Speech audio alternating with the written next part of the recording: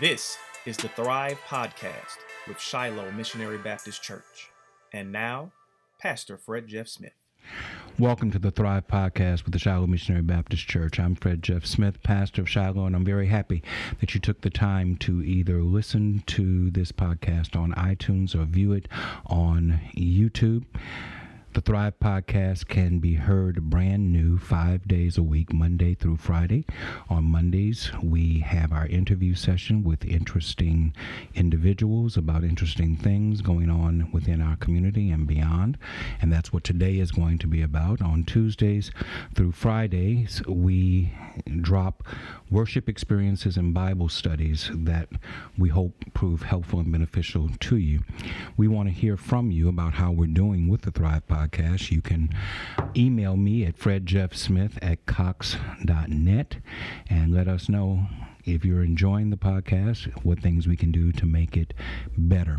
I'm delighted today to have with us, I believe for the second time, Reverend Jennifer Jones, who is the Minister of Social Justice Issues here at the Shiloh Missionary Baptist Church, and also the Executive Director of Shiloh's Charitable Foundation. And in addition to all of the other things that are going on in our community, I wanted Reverend Jones on today to talk about an upcoming social justice summit that we're hosting here at Shiloh. It'll be on March 22nd and 23rd. That is Friday and Saturday here at the Shiloh Missionary Baptist Church. Reverend Jones, thank you for taking the time to share with us again here on the T.H.R.I.V.E podcast. Thank you, sir, for inviting me. Tell me how everything is going in our community from a social justice perspective. You know, it's really an exciting time. There's a lot of work going on throughout the community. There's a lot of awareness. The troubling piece of that is that a lot of it is siloed, and by that I mean there are independent groups of people, organizations, even churches that are doing things kind of independently, but does not necessarily have the capacity to have the kind of impact that we need with the issues that we're concerned about.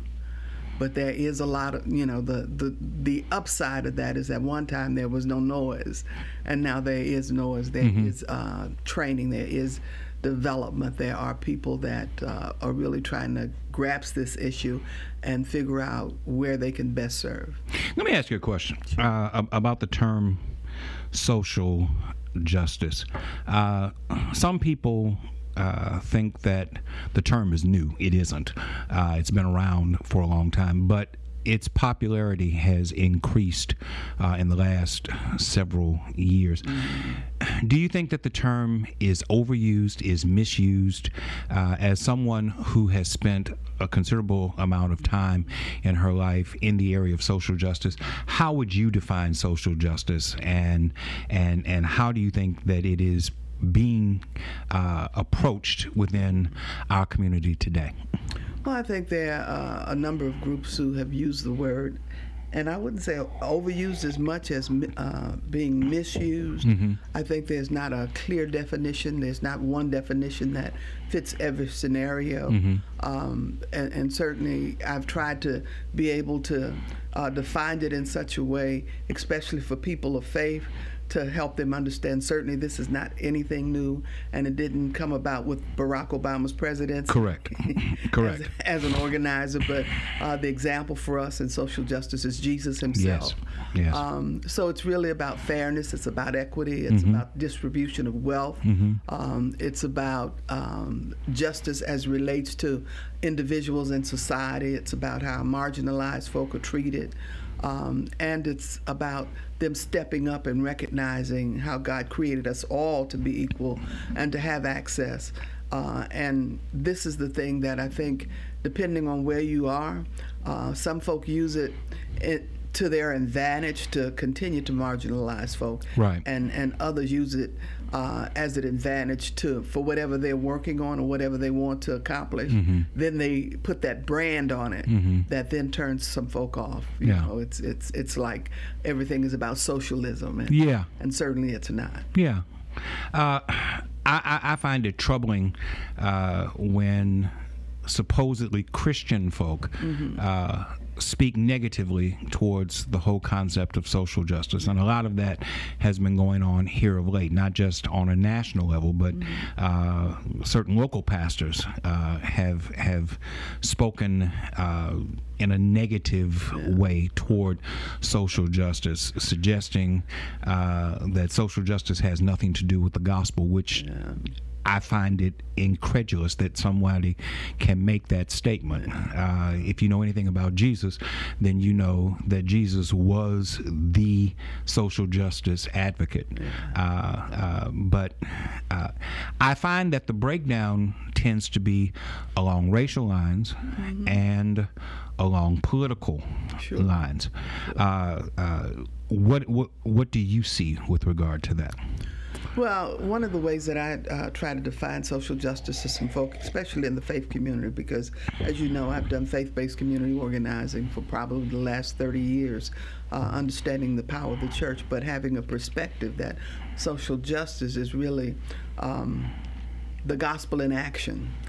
Some of my colleagues or those clergy folk that we talk about often, even in their writings, but even those in our local community, one of the comments that I often hear is that social justice doesn't save you.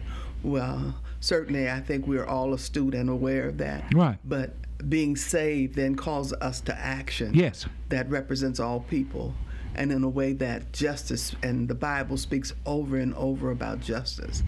So that's one of the challenges that we often run into. And even folk within our church. I often hear from folk in the community as we move around, and certainly even sometimes in our congregation, I'm not into that social justice stuff.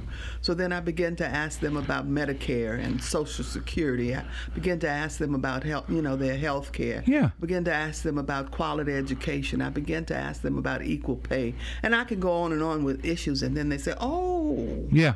And then it makes sense. Like a light turns on. Yeah, it turns on for them. I begin to ask them about the mission work that we do here. And rather than just how we respond in a minimal way financially, but something that we've done historically in this church over 40-some years, that we have to not only continue to do that, but we have to ask why does it exist that way? Right. And why does it continue to exist? Why does it continue, and why is the chasm so wide now? And why are there many churches in this community, very wealthy churches, that don't offer those kind of services because they don't see the value of that. Right. And when you mentioned it, sometimes it goes along racial lines. Surely it does, because when you look at the city of Baton Rouge, and when you look at the disparity between wages, when you think about the leadership in our community, when you think about the state of Louisiana, there's not an African American in a statewide elected office in the state of Louisiana. Right. And I could go on, but sometimes when you have the opportunity to try and share that with folk, they get a better concept of it and then begin to want to figure out how to get engaged. So, in your work, as you said, you devoted decades of your life to this work. You have a front row seat of what's going on in Baton Rouge. Is there a model somewhere in the country that Baton Rouge could learn from, or a conglomerate of models, if not a single one? There are a number of national organizations that do organizing, and what I say to folk all the time, anybody who's doing good organizing, and when I mean good organizing, I'm not talking about corralling folk, I'm talking about teaching and training and developing and providing folk with tools that they can do for themselves. I know, of course, a lot of the social justice work I think I was doing before I was called to ministry, but I very early saw the impact that organizing could have, and really saw organizing for me as a ministry. So I began to research, and I found a number of different organizing entities on a national level, trying to figure out how it was moving and addressing some of the issues that certainly concerned us. So there are a number of models out there. The one thing that I say to anybody that asks me about organizing is, I don't want organizing has to be something that allows you to bring your voice and your agenda to the table, provide you with the skills and the tools to be able to address those, not to be window dressings in anybody's organization. Right. So to say are there particular groups? Certainly, I've organized in a national model of, at one point it was called PICO, and of course now it's Faith in Action, but there are others out there. I give credit to anybody that's doing some organizing, but the people who come to the table are the folk that I want to make sure. And I fought for 30 years plus, even in the organizing entity that I was a part of, to make sure that equity existed there. Sure. You know. So that, because even within the organization, within the structure, there are problems. Oh yeah. Yeah. Yeah. And interesting. Interesting point. Very good work. An example is that when I initially started organizing, it was a primarily Catholic organization, right? But much of the work that they were doing was in the African American community, which I had an appreciation for, because I also did some of our social service work here, and it was always an appreciation I had for our Catholic brothers and sisters, because they pay particular attention to helping marginalized and poor folk in terms of helping to buy medicine, pay rent, and do a number of things that I thought was helpful. But when I got to that table, and I was just trained that way, is I've always, when invited to a table, wanted to know, pay attention to who wasn't there, and who was being served, and who was being who was in leadership. So for it took a little time, and then we had to make sure that it was representative of the people in which we serve. Right. So we had to begin to create an environment and provide some a movement rather around how do we get folk to the table in leadership that look like me. And then why aren't we particularly looking at issues that are pertinent to and important to Black folk? Are you suggesting that we are invited to a table that's already been set? Oh, yeah. As opposed to being invited to help set the table? Yeah, that's what much of my fight is about these days, in terms of helping folk with a lot of anger about what's going on. Is don't wait till the table is already set to get to the table if you think you're going to change the agenda. I credit your father and others like Reverend Mayor Moody and others across the country who I've had some experience with, who always said, if you want to change something, you're going to have to be at the table, and not once the table is set. Right. But while you're trying to design or create the table so that it can be equitable and it can meet the needs of all of the people, not just who you represent. Yeah. I have served on various boards over the span of years, served on food bank boards, served with certain committees within United Way, served with Helpers for Housing and things of that sort. One of the frustrations that I have found is that those who serve on the boards are not us. Yeah. And yet those that they seek to serve are us. And when you sit around the table and listen to discussions about us by people who are not us, their preconceptions that they bring with them to the table are so far removed from the reality of what is, that even though they have a desire to do good work, they don't know how to do it. Yeah. And they are frustrated by the fact that their efforts seem to not be maximized, when really it's because they didn't bother to talk to the people who were most in need of the services. How do we re-educate leadership within our communities, total leadership within our communities? Our people need to be at the table. We need to insist on being at the table. We need to make inroads to be at the table. But at the same time, we also need those who are currently at the table to have a better sense of who it is that they're seeking to serve. What do you think we need to be doing to make those things happen? Well, there's a couple of things I lift up. I think it's really about worldview. when I say that, it's what a person brings to that table. There are a lot of folk that we don't think alike about a whole bunch of things. But what I've come to realize is that doesn't make that person sinister. Right. They bring who they are, the world that they were brought up in. Right. And they don't actually see us sometimes, a good bit of the time. And they have all of the good intentions. Yes. But, one of the things I'd lift up is that, and I don't want to call these older politicians' name, and I think several of them have already gone home to be with the Lord, but they talk about the time of being invited to the table, and they got so excited about being at the table, and that was all they were, at the table, right? I think that what we have to realize is that every time we go to the table and or invited to the table, or if we intrude, and sometimes that's what it is, an intrusion. That's what it actually takes to make happen. We have to be careful of getting so excited about just that, being the usual suspect who gets to be invited on every board because they figured out that we're not going to reach across the table and grab each other. But what we do have to do is understand that when we get to the table, each one of us is bringing our full self. And sometimes those experiences look totally different because they might want to do something. And an example of that is they might want to change a certain part of the community. And I'll use Old South Baton Rouge as an example of that. They had good intentions when they wanted to change downtown. But you had LSU on this end, who was landlocked, and then you had the north side of Baton Rouge, right? Right. So folk who were at the table primarily were folk who were interested in downtown development, right? With a hope of being able to connect to LSU. But part of the conversation, as myself and some others were at that table, began to talk about, well, what are you going to do about Old South Baton Rouge? What are you going to do about? And then they began to talk about it as if it's something that we'll get to later. Right.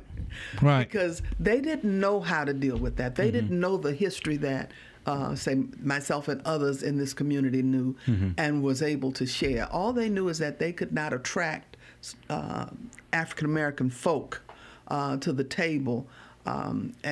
They didn't know how to have an appreciation for the anger and disappointment of how certain parts of the community had been left out and didn't have the kind of resources that they needed. Right. And over here, you had all kinds of resources, and you had the best talent and thinking about how to actually make that happen. Yeah. So that's a couple of things that has to happen there. One is that we've got to not always want to wait to get invited. Sometimes we have to pay attention. I always tell folk that they need to be at the Planning and Zoning Commission. They need to know about building and development and all these other things that's happening in our community. And folk talk about gentrification all the time. Right. That's something you allow to happen to you. Right. But there are also ways that you can participate in it. Yes. But you can't get to the table late when all of the lots and everything is bought up and you had nothing to do or say about how any of that was happening. Right. So you can't blame anybody all the time for not inviting you. There's some folk, even as you go to the city council meeting, I was there the other day, and it was amazing to me how there's some folk who just go to the city council meeting to raise hell and speak out against anything that actually goes on. Right. And it's something that we're privy to. We can do that as well. Yeah. But sometimes, unless there's an issue that some other folk kind of lift up, and there's to be some confusion around it. But you've got to be smarter. We've got to be smarter than that. We've got to pay attention, and it's enough of us and to be able to do that. As we turn our attention to the summit that Shiloh is sponsoring on the 22nd and the 23rd, there are a number of compelling speakers and a number of compelling topics that we're going to be dealing with. And I was curious as to, I know that there was a lot of thought that went into this planning process from a number of different people, some members of the church, some members of the larger community. How did you all arrive at the topics that will be discussed at this summit? Well, from my perspective, one of the things that we wanted to do as we looked at the power of women in particular and the way the women conferences have generally gone on, not just here at Shiloh, but in the faith community and even some of the other things that are going on in the political arena because of the number of women who are now in politics and the Stacey Abrams and all of those kind of things, but also in local office, political offices in our city and throughout the state of Louisiana. But more importantly, the importance of not only the intrinsic value, but what women bring to the table, and then the faith dynamic of that, the praying woman. And we wanted to lift that up. And what we did was to try to bring a collective group of women from across our faith community, but also in our Greek organizations, in the political arena, women who are not engaged or involved in a lot of things, but they move their communities in extraordinary ways whose names don't often get called. And we figured out a way, if we got to a table together, we could come up with the things that were most important. One of the things that I was aware of, that across the country I had some colleagues that even until today that I still interact with, that had been a part of some movements that brought tremendous change in community. And then others were engaged locally around a lot of things, as you know, as it relates to health and education and finance and all of the things that we're going to be lifting up at our conference. Our keynote speaker, which is Dr. Cassandra Gould, is coming to us by way of Jefferson, Missouri, but was very instrumental in the Mike Brown piece, just by being a clergy person who wanted to go out and help young folk who had taken to the streets and in a very dangerous way. And we all know that story. Right. And she did do that. But there was a lot of things that happened that I thought was very interesting that would have some merit in our thinking to help us to think about how we move forward and what kind of tools will we need and what kind of process was put in place to help make that happen. I recall going to Ferguson myself just to take a look at it and see how we could be helpful. And I immediately saw the divide. I saw a bunch of angry young folk, millennials, and others who were out on the street. The anger demonstrated a lot of things, but then there was the way that they were responded to that was really troubling to all of us, even as we watched it on our television sets. But the clergy went out and they got some pushback because the young folk felt like they had been sold out by clergy. But instead, what they began to ask as there was a conversation, what do you need from us? And they say, we need you to teach us. Right. We need you to protect us. We need you to walk with us. Yeah. And as a result of that, that was something that I thought that happened that you'll be able to share in greater detail for us. But even in responding to them, she was able to begin, and others, to have conversations around what it would mean to the things that you're fighting against. How do we change some of those? And one of the ways is, if you remember, there was a DA who was just blatantly racist, and they, along with other leadership, began to call in the military and some of everybody else. But 4 years later, as they began to plan, and she'll talk more about the process, they now have a different DA who was somebody who had very little money, who looks like you and I, right. That young folk helped to make that change. Right. That was a demonstration to them of their power, and it was also a demonstration to older folk that it is possible. We just don't have to accept what is. So that was one of the persons. The other is a young woman out of Florida who has been a part of, and really the impetus to why now 1.6 million returning citizens, folk who had been arrested, served their time, right. who were offered parole, who did not have the right to vote, and now they do. Yes, they have the right to vote as a result of her involvement, along with many others. And then we're bringing in a young woman out of Birmingham, Alabama, who was a part of the Doug Jones piece, just to, how do you change a red state like Louisiana. Right.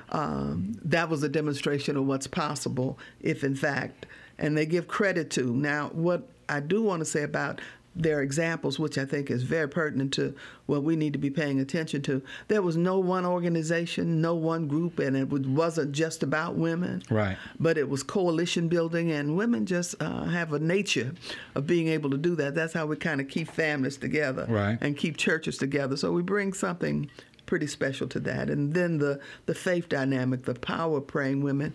You hear even at football and basketball, when these young African-American men get a chance to say something, they credit their mother. And I'm not saying dad is not praying, right, but they can remember what it means to have a praying mother that prays them through certain situations as they grow, and some of the meager environments that they were brought up in. So that's kind of the beginning of where the crux of our speakers are going to come from. Mm-hmm. But the other piece is that we brought millennials, as I say, and we brought folk that were engaged. Matter of fact, there are a number of our African-American female officials who are honorary co-chairs.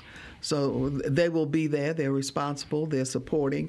Their ideas are there. They're not coming to tell us to vote for them next time. They're coming because they have similar problems. They have similar concerns. Right. So that's how we came up with some of the topics. One is that we need to be more financially secure. Mm-hmm. Our young folk need to know that it's not just about how you look on the outside, but what you got in the bank, how you can pay your bills, what you need to do, and how do you create wealth as a young person. Yeah. There's some folk who've been around a little bit that might have $5 more than what they need right now, can teach them how to get that $5 and kind of hold on to it. When we talk about the raw woman, we're wanting women in particular to understand, no matter where they are, that God created them and there's something special to the Lord. And there, every now and then we wait until Women's Day to lift that up, but I believe that this conference is going to lift this up through the entire piece and provide tools for folk to leave with. So we added on to not only being the raw women, but what does it mean to be a raw woman that watches, fights, and prays? Yes. Yes. So watch it simply means how you're going to pay attention to everything that's going on and be a part of that, as it relates to social justice, as it relates to equity and fairness. The other is how not only do we watch, but that we're willing to fight. And now we fight in many ways. There's a whole lot of ways we can fight. You can fight with a walker. That's true. You can fight with the telephone. Yeah. You can fight with just your ministry of presence, but you can also fight by being knowledgeable of all that's going on and share what you know, and then build a bridge that engages all of the women in our community. The other piece is that we're going to have some women that are already in business, that are entrepreneurs, that are doing amazing work, that have come across ways to get beyond the challenges that black women face as it relates to the lack of capital and support from the black community, I might say, that we want to be able to lift up. The other piece is that everybody's trying to get healthy. I shared recently about having a blood pressure I hadn't had in the last 30 years of 130/60, so I'm really excited about that. But that took a whole lot of twists and turns for me to get to that place, and I don't have time to tell you that story. But our younger folk are trying to through exercise and a lot of other things that they're engaged in that we really didn't have time for in the future, or take the time for, to learn how to eat healthy. And we want to lift that up and help women understand how important that is to be healthy, to do the work that needs to be done. The other is our millennials, and I'm so excited about that because that's a challenge. That's a challenge for us who have grandchildren and children. It's a challenge for the church because they don't, their presence in our churches are not as present as we would like them to be. Many of us, and we keep saying this, that we didn't have a choice about going to church. Right. Well, many of them do have choices now, and they're making decisions that I don't know is as healthy as it could be. But for me to sit back and say you ought to come because it's the right thing to do, no, we need to have a conversation. They need to see the value of who we are in terms of bringing wisdom and some other things, and we need to be able to listen at them. We need to be able to listen at each other. So trying to bridge the gap is a conversation that our millennials are beginning to have, and it's amazing. They can in planning this conference, they are so technology savvy. Yeah. Yeah.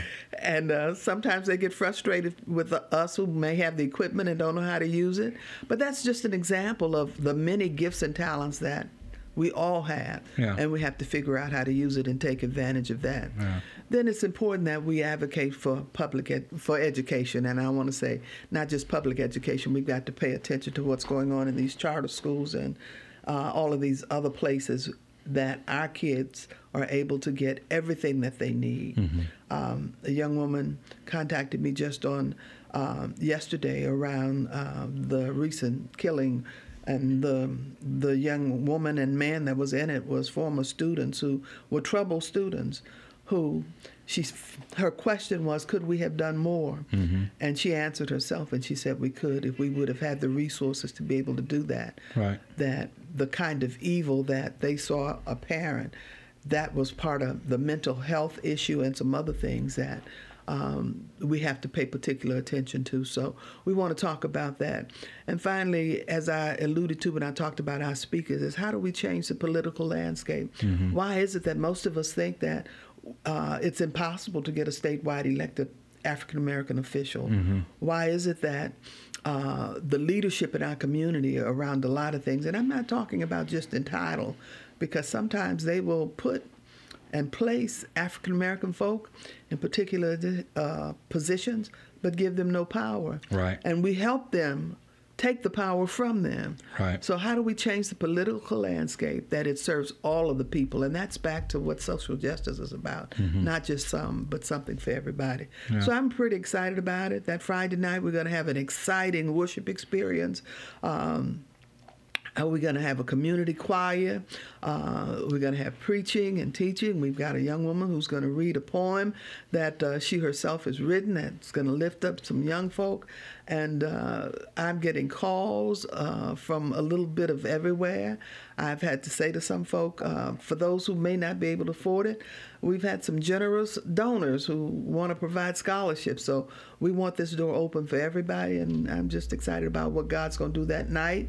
And I've had some fellows who said, well, why is it just for women? So what I've had to say to them, this is not about you against us. It's about us doing something together. And Friday night is open to everybody. Right. So we want everybody to come. We want anybody, male or female, to come in on Friday night and help us usher in the Spirit of the Lord, so that on Saturday morning we go in and we are provided with the kind of tools and interaction and networking and coalition building that's going to begin to change this community in ways that it has never before. That's a mouthful. And I wanted you to get all of that out, because I think that it's going to be an exciting experience for our church. We're delighted to be able to host it, and for the larger community as well. But I keyed on something that you said back a couple of paragraphs ago when you talked about your visit to Ferguson. Yeah. And you talked about the distinctions in how you all were received based upon the age of the individuals that you were dealing with, that millennials felt like the church had abandoned them. I don't want to be in the position of being the apologist for the church. There's a lot about the church that needs improvement with regard to social justice and political issues and what have you. But the flip side of that is these millennials who are so critical of the church in many instances are absent from the church. Right. And the only time that they are interested in the church is when an issue comes up, and then they want to be critical of what the church is not doing. And it's problematic for me to listen to people who don't go to church, who have no association with the church, who are literally generations removed from the church, who when given the opportunity, say, well, the church isn't doing what it's supposed to. All they want to do is take your money and come have you fill up their pews on Sunday morning, but they're not interested in what's going on here in the streets. It's a stereotype at this point. It's a cliche at this point, and it is wholly inaccurate. It is. I am not saying that every local congregation is doing what it should do or what it could do, but I'm saying that far more are doing great work in their communities, unsung work, grunt work within their communities that are making their communities better. And they don't do it looking for trophies or looking for plaques or looking for accolades from the community. They do it because they recognize that it's their responsibility to do it. How do we dispel the myth? And what can we do to draw millennials back to the church? So, an example for you is when, of course, we had the police shooting and the disturbances that we've had here in Baton Rouge, and we had the riots and all that was going on. And a lot of our young folk, as I was trying to listen and figure out ways that we could actually help them, the anger that they had was similar to what we experienced in Ferguson. Right. And part of that is the misconception of what they think the church is and ought to be doing, not what they should contribute to it, what they can get from it. So there has to be an open line of communication. And it's hard sometimes because sometimes they can be very disrespectful and condescending, and that's on both sides. So we have to work at being able to create that environment that's conducive to a discussion where respect is on the table. Right. Okay. So our young folk were saying, well, we don't know where the clergy are. We don't see any of them. Well, I made it clear that, my days of marching was over. I'm trying to catch my breath and see what I can do, but I could be of tremendous value to you if we had a conversation.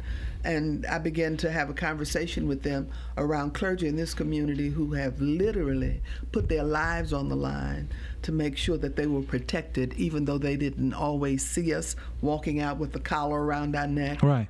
Now you had some folk who were out there who wanted to make sure that they were seen and that the absence of what they thought where others were could continue to divide rather than bring us together. Right. So I think that there's some work that we have to do, and part of this millennial group that's working with us, they're begging for a deeper conversation. And they don't want it just to be to come for help from the church. They want to be part of helping shaping the culture of who they are now and bring that into the church. Now, that looks different in a number of ways. For a while, I think most pastors thought that meant changing the music or changing the way they preached and some other things. I think they want some leadership. They want some development. They want some opportunity. They don't have to. They don't want to have to wait till so and so dies before they can be part of something. And they want to be able to bring their ideas. They're not. It's not thus that they want to necessarily say that my ideas are nothing. We have to, in a collective way, figure out how to genuinely, but be willing to help make some concessions as it relates to how we do church. Yeah. I agree with that. I also recognize the fact that in many ways I'm speaking out of both sides of my mouth, because while I'm asking where are the millennials when it comes to the traditional church, I recognize that I have absented myself from traditional church organizations, 4th District Missionary Baptist Association, Louisiana Baptist State Convention, and I have been chided for that by the person who's sitting across from me. Not to mention my father, before he died, that what you said earlier, you have to be at the table in order to conduct change. So I understand that there's a certain degree of duplicity in the fact that I'm the one who's asking the question, but I do recognize that there are problems with messaging from the traditional church in a contemporary world. And it's hard to figure out how to make square pegs fit into round holes. Some of my frustration stems from the fact that our larger organizations, our affiliations, are locked into a structure that does not allow for change, and eschews anything that is considered by a certain minority to be modern and contemporary. And I find that frustrating. And I guess the flip side of that is many of our children find the same things when they come to their local church.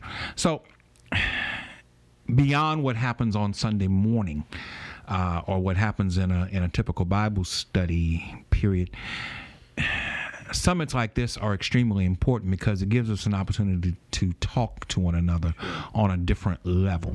That's the whole point behind this podcast. We started this because I wanted to have different kinds of conversations than the ones that we typically have. So coming out of this summit, more than just the imparting of relevant information, I would imagine that there would be a call to action. Sure. What call to action is it that you would hope would come from this? The one thing that is hopeful for me is that they will lead just not with the interaction and the networking, but they will lead with a toolkit around some things that they could use in their ministries or in their communities, even with their families. The essence of what we hope can happen is that they can see the value of coalition building, which means that they can have all of these separate entities or whatever. But one example of that would be the Get Out the Vote work that we did for the 2018 election, right? So we did the Souls to the Polls. What if all of those organizations that participate in this summit decide that might be one thing that they want to do, is to make sure that if it's their congregation, that it's a congregation that votes 100%, right? If it's a Greek organization or any nonprofit organization or just a family, if they want to take the responsibility of making sure that everybody in their family, how that in itself would address some of the issues that we're concerned about around education and healthcare and some of these other things. The possibilities of it. We're going to put some options out there and then do a call to action to keep them actively engaged and to keep them, have them to the place where they can see what it actually means for millennials and I don't know, all of these different Gen X's and the baby boomers, and how do these people connect, and how is that value in that, and then how do we then begin to have broader conversations that sometimes are absent from the church. You don't hear a lot about wealth building in the church, right? You don't hear a lot about home ownership in the church. Our young folk need to be able to participate in that. You know, some of us, once we get of an age, we've been through some of that, right? And we kind of understand that process. These young folk trying to figure out how to pay their bills, along with trying to be dressed up and riding well, and paying, costs. So all of that lends into. So our call to action is really about us coming together across all of these things that tend to separate us. And there's some amazing things that we will lift up in each one of those workshops.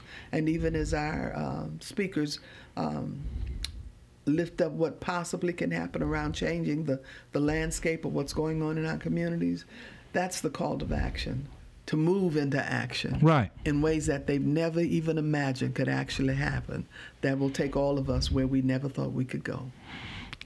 Is it possible to transform a community from a political perspective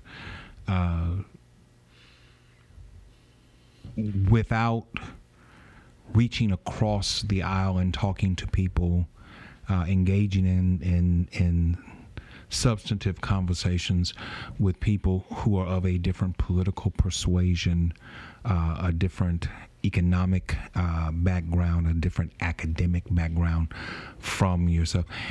Are we guilty, and I'm not talking about this summit, but I'm talking about Baton Rouge. Are we guilty of talking more to ourselves than talking to one another? You know the answer to that. Well, I was just trying to foster a conversation. Yeah.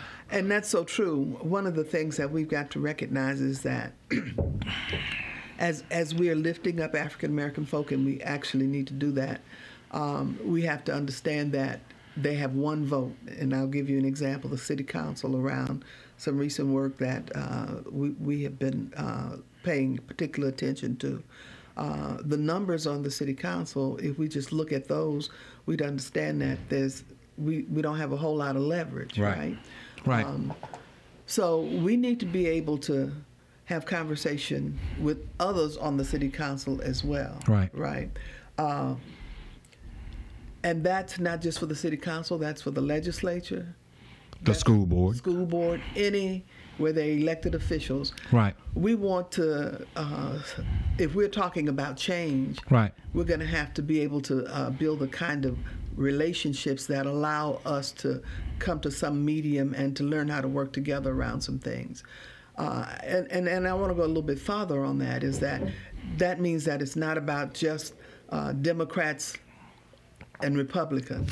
It's about black and white. It's about rural parts of our state, and parts of our cities. It's about folk in North Baton Rouge wanting certain things. They're going to have to, unfortunately, we talk about St. George a whole lot, and we ought to be talking about St. George, but is there a conversation between St. George and North Baton Rouge? And I think both sides of that, there's some influence around that, because if you really got to the crust of things, to the why it's as it is, we probably want the same thing, but we have to approach it in a different way. We probably could get more if there was a bigger conversation. Right. And that's got to happen. And I hope that, no, we're not going to change unless we begin to do that. Right. The dialogue process is slow. It can go on for years before you see any real. It's incremental. Let me just put it that way. The change that takes place is incremental. We're dealing with generation. You're talking about millennials, Generation X, Y, and Z, and I don't know what the next one is going to be called after that. That are increasingly impatient and are not really willing to do the work in order to bring about the change that needs to take place. Is there a way that we can help these generations that are coming behind us to recognize the need to slow down as they try to impress upon us the need to speed up? Is there a medium that can be found in all of this? I think one of the things that we do when we talk about change is that we go to this ultimate goal that we're trying to reach, rather than having some benchmarks going along the way. Now, we can't wait over here to say that we've had a success. We should have success all along the way. The other thing is that we always want to, the word process is something that folk don't have patience for. But even as we talked about these speakers, that was over a period of years, right? But part of being over a period of years, there were tremendous things that happened every year, and sometimes even more than that, simply by them focusing on something bigger than any of them by themselves, organizations or individual could have actually made happen. Part of that is that we don't spend a lot of time, other than Black History Month, talking about the tremendous amount of work, change, and success that we've had as African American folk. And then even as we move forward, we don't talk about what that looks like as we do that with others. We're getting ready to be a part of the grand opening of what's going to happen over here at the Electric Depot, right? And you know how long that has taken us to get there, right? But at the end of the day, that's going to be something, just an event in the community that I think that could be celebrated in a way that unusual suspects came together to create something that we can all benefit from. And along the way, we've been able to have success that folk could appreciate and see and hope for when that actually happens. And that's just one example of it. But if you can just think about the many little things that go on in our community that we don't even highlight, many things that go on in our churches that we don't highlight. Right. Here we are with a daycare that's been in existence 47 years. How many children do we have? And we still have a waiting list. Yes. And the quality of education and where some of our graduates has gone. All of those kind of things. And that's what our young folk have to see.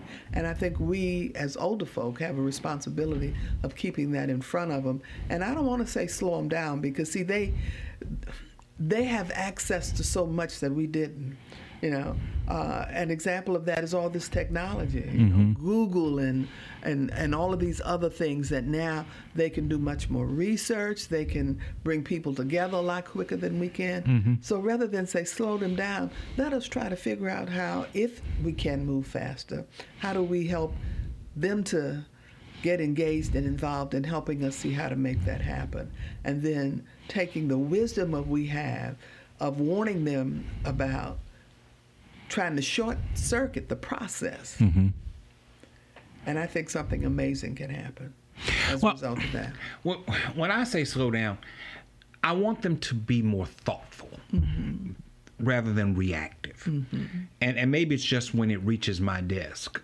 Quite often, by the time people come in to talk to me about certain issues that are taking place within a community, it's a reaction and not a thought process. I too value the importance of the whole concept of process and of collective thinking around an issue. I'm sometimes disappointed that I don't sense that there's a lot of thinking, but more reacting to things. And I think that's the negative byproduct of this onslaught of information. We are so overwhelmed with information that we just react without really going through the process. We have assigned guilt and innocence to people not knowing anything about what's going on. The Jussie Smollett incident that happened recently, people took sides immediately based upon an initial report, and it was only after getting more information that we began to realize that perhaps the positions that we took were not the best ones to take. And to me, that's a perfect example of reacting rather than thinking through. And I get concerned that there's too much of the former and not enough of the latter. Right. I agree with you 100% on that. The way that I think that we need to begin to look at that, and of course I think to your credit, you do a marvelous job in terms of talking about the social justice issues and doing it from a historical perspective and bringing it to what is and what's current right now. That's forcing people to think. I hear over and over again, not just from your sermons, but a lot of what's in our bulletin around the social justice piece that provokes people to have to think a little bit deeper and do a little bit of research. So I think that's where we begin to do that. And not only do you do it in the context of what's going on in our community, but then you tie it to Scripture. And they are able there, and even as you give examples of how that actually happened, where it wasn't just a response, it was thought out. Right. And that's what we have to put before. Critical thinking, as they talk about in the school system, that should be being taught. It's not necessarily being taught. So we have to help them actually do that. This thing of everything being black and white, even as it relates to all of these candidates that are now running in the Democratic field, and folk are looking for you to pick a candidate. I don't know enough about anybody to say that person is bringing to the table what I think that they can bring, and I'm not waiting on them to go to Iowa for Iowa to tell me how I'm going to vote. But the more information that we present to folk and the more we challenge them around their thinking, what we can't do is just jump on bandwagon. Right. Right. And the more we do that, I think that's what's going to be helpful. That example with Justice Smollett is an excellent example, but it's with anything, the politics of what goes on in our community, the lack of investment that goes on in our community. Right now, everybody in particular, and I was one of them in the beginning, as I heard some statistics about 70% of African American folk live on the other side of Florida Boulevard, and it was evident to me that there was a lack of investment. Right. So there's some interesting things happening now right. on the other side of. So I can either continue to stay in that piece of just talking about how bad it is, and not understanding the process, or the fact that maybe I don't know everything that's going on. Yeah. On the north side, that I might be able to contribute to and help to enhance. So that's the kind of thinking that we've got to put before our folk. And we have to create these kind of environments as a summit and other things that's going on to bring people together to have those bigger discussions. In addition to the work that you're doing around this summit, you have ongoing work, not just here at Shiloh, but you're doing ongoing work with other churches within our community, holding meetings, holding conversations, helping to organize those congregations as well, so that it's not a singular entity. It's not just Shiloh that is doing this, but other churches within our community. Talk about that work that you're doing and what benefits you're seeing from that. Well, what's amazing to me, when people are in relationship with each other and when people get the tools that they need, they're eager to move. They want to bring about change. They don't necessarily know how to do that. One of the advantages that we have here is that of having a social justice ministry that's not an auxiliary or an independent ministry. It's the philosophy of liberation theology that this church has embraced. Right? And in doing that, there are other partners within the community that have similar kind of work that's going on. But what has been exciting for me is to be able to gather with a number of pastors who want to move collectively in ways. They want their independence as churches. Certainly they need to have that. But there are some things that's bigger than us. Like I made reference to our Get Out the Vote. There were a number of churches that were engaged and involved in that. But we had to, we needed a base to work from to be able to do that successfully. So we were able to hold workshops with independent churches and leaders and develop them. It's kind of the train the trainer piece. It's not going to do Shiloh any good just to be doing this by itself. I agree. We're talking about a community. We're talking about a state. We're really talking about a nation where our families can be stronger, and the more that we can engage folk around that. And it's an exciting piece. And what it takes is tremendous pastoral leadership.